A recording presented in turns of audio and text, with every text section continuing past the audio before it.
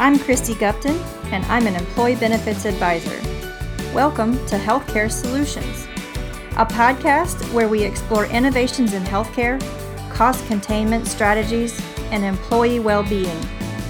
We'll discuss every way possible to turn our healthcare system back into the kind of environment where patient care comes first and costs go down as a result. I invite you to join me to hashtag Let's Fix Healthcare. Good afternoon, this is Wes Hahn. I'm here with Christy Gupton, founder and president of Custom Benefit Solutions in Morganton, North Carolina. Christy is an expert in the employer-employee healthcare benefits arena, is a consultant, also speaks on a national level, everywhere from New York, Chicago, Texas. Certainly a pleasure to have you, Christy. Appreciate you being here with us today. Thank you. Christy, from a standpoint of healthcare costs in the United States, speak to me in terms of let's say that I'm a financial officer at a company. I have maybe 150 employees, and I'm a self-insured company at maybe, say, $25,000 per employee that I cover myself. Like all companies, the bottom line is really important to us. I want to do everything I can. I've been taking it as a given that healthcare costs are rising, and they will rise annually, and they will continue to rise anywhere from, say, around 8% for my company. So I'm looking at other ways to cut costs, but healthcare is a real problem for me. Talk to me about that. Is there anything that we can do, or is it just a given? I think the thought process that healthcare costs just go up, and I'm using air finger quotes here, this is just the overarching mentality. I think that's been fed to financial officers and people charged with figuring out how to afford a healthcare plan. I think that's been fed to them by the insurance industry. This 8% year over year trend is a myth. When you do certain things and do them the right way, you can absolutely reset a new level of cost structure that we haven't seen in this country in 25 years. Very good. So from my standpoint, I get bills in quite often as we're self-funded here for a hernia operation, say an employee with a hernia issue, had an operation. It's a bill and I pay it. Is there anything I can do about that? Well, I'd say pay that bill in the same way that you would pay every other bill that comes in the door. You have bills that come in for paper costs and utility costs and the cost to power up the coffee machine and the water cooler, right? You wouldn't just blindly pay those bills. You have an invoice that shows you the unit cost for everything you're about to stroke a check for. Mm-hmm. Healthcare should be no different. You should have the unit cost for every itemized service that was provided, and all of that should check out with what is the fair market value, not some overinflated charge master price that a hospital, put on a bill just because they could.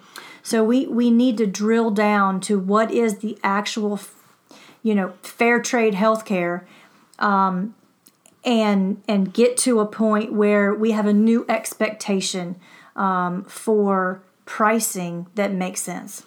Now, my employee, if they decide to go to this doctor or that doctor, this provider or that provider, pretty much there is a fair market to that, right? They all charge about the same?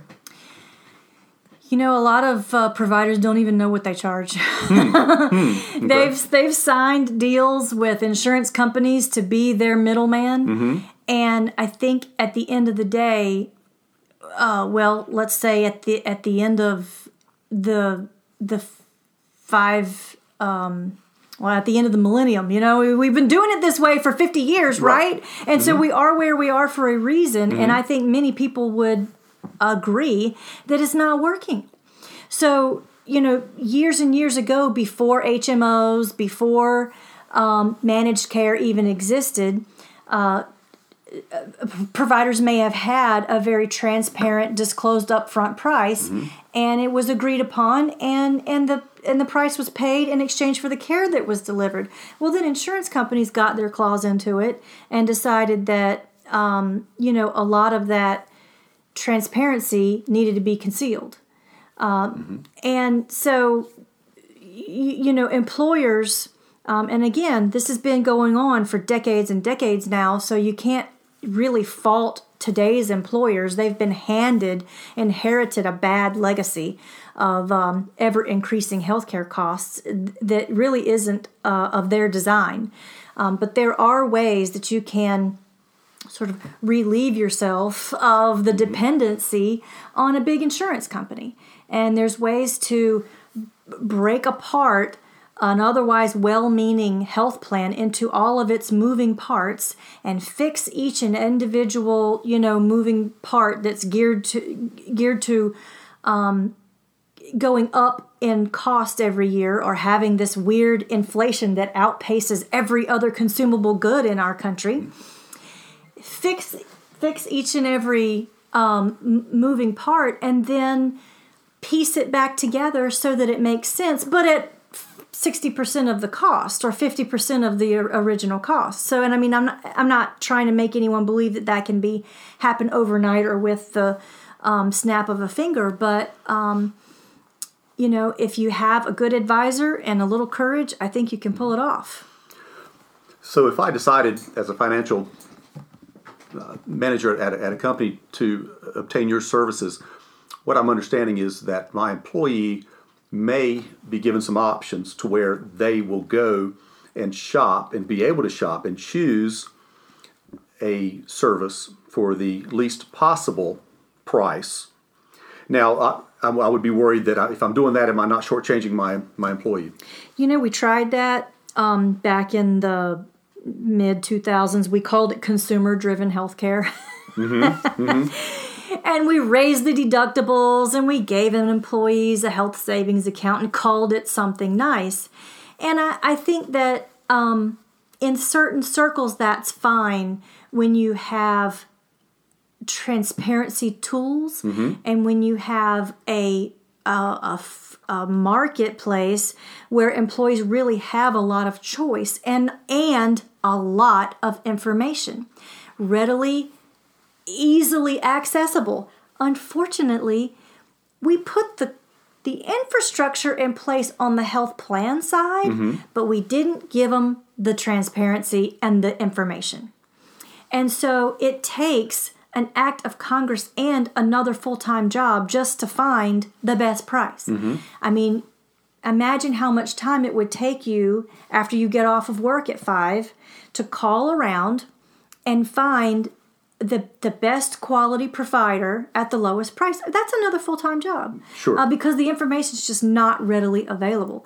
So from a self-funded health plan standpoint, we bring in advocacy vendors and through, the third-party administrators that pay the claims on that first $25,000 of risk that you mentioned earlier.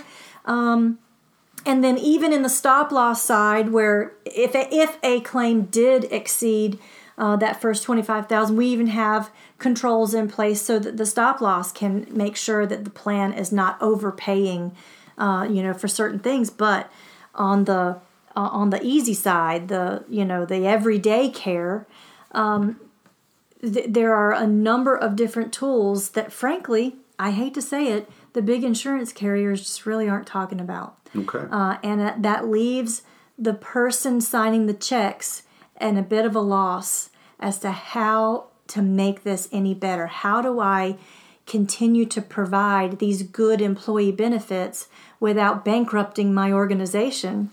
Or even if it's a public sector entity like a county or a city, without having to raise taxes in order to keep employee benefits where everyone expects them to be. So yes, the CFO of any organization or the finance officer of a public sector entity, they have a big job, and frankly, they have a duty. They're a fiduciary for a reason, right? They have a duty to protect the plan. And I don't think their duty to the plan is being served well at all when a big insurance company is who you've delegated that responsibility to. So, for instance, I mentioned maybe an employee with a hernia. They may go someplace and I may get a bill for $60,000. You could help me cut that bill down. Absolutely. How do you do that? So, first of all, we need to teach employees how to be better consumers. Not that I didn't think the consumer-driven movement didn't work because it wasn't a good one. It was well-intentioned, but like I said, we didn't provide them with the information. So what we can do for an organization is bring in an advocacy service where employees can call a nurse or a paraprofessional who has the ability to help them navigate the medical system, which is not easy to navigate in the first place, right? It's very complex, and you don't always know where to go. So if we go ahead and do some of that legwork for employees, and we go ahead and identify within a certain geography where the best facilities are, the ones with the highest quality, the ones with the lowest infection rates, the ones with the most board-certified physicians, the ones with just quality metrics that really make that easy. And we go ahead and strike agreements with those facilities up front to bundle certain services and say, okay, if one of your employees needs a hernia repair, we'll go ahead and tell you what we'll charge for that, and it'll be, a quarter of what might be charged at another facility down the road where you don't have an upfront agreement. So that really just makes it easy. And you save so much money doing that by not blindly paying for anything and everything that you can afford to incentivize the employee to go to these higher quality facilities and cover their whole out-of-pocket in exchange for that sort of steerage. That's going to keep them healthier. We believe so, because who wants to come home from having a hernia surgery and then end up having to go back with sepsis because they acquired some sort of hospital infection while they were opened up on the operating table? So, but without that data and without those metrics at hand and doing some of that legwork up front, who is to know? How do you really know as the employee that every hospital or every doctor listed in your provider directory that you were given during open enrollment and said, here, if you go in network, that's going to save the day, right? And here's your provider directory. But how do you know? I mean, there's hundreds of facilities and providers listed in those big provider directories. How do you know which ones are good? And you can help us with that. We can.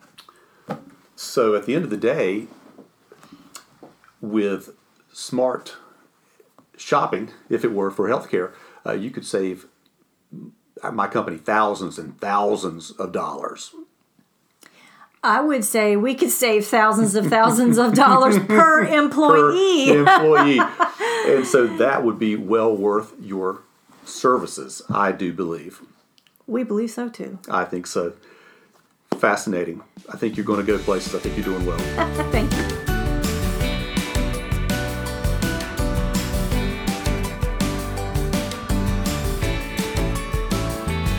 Thank you for joining our important discussion as we attempt to #Let's Fix Healthcare.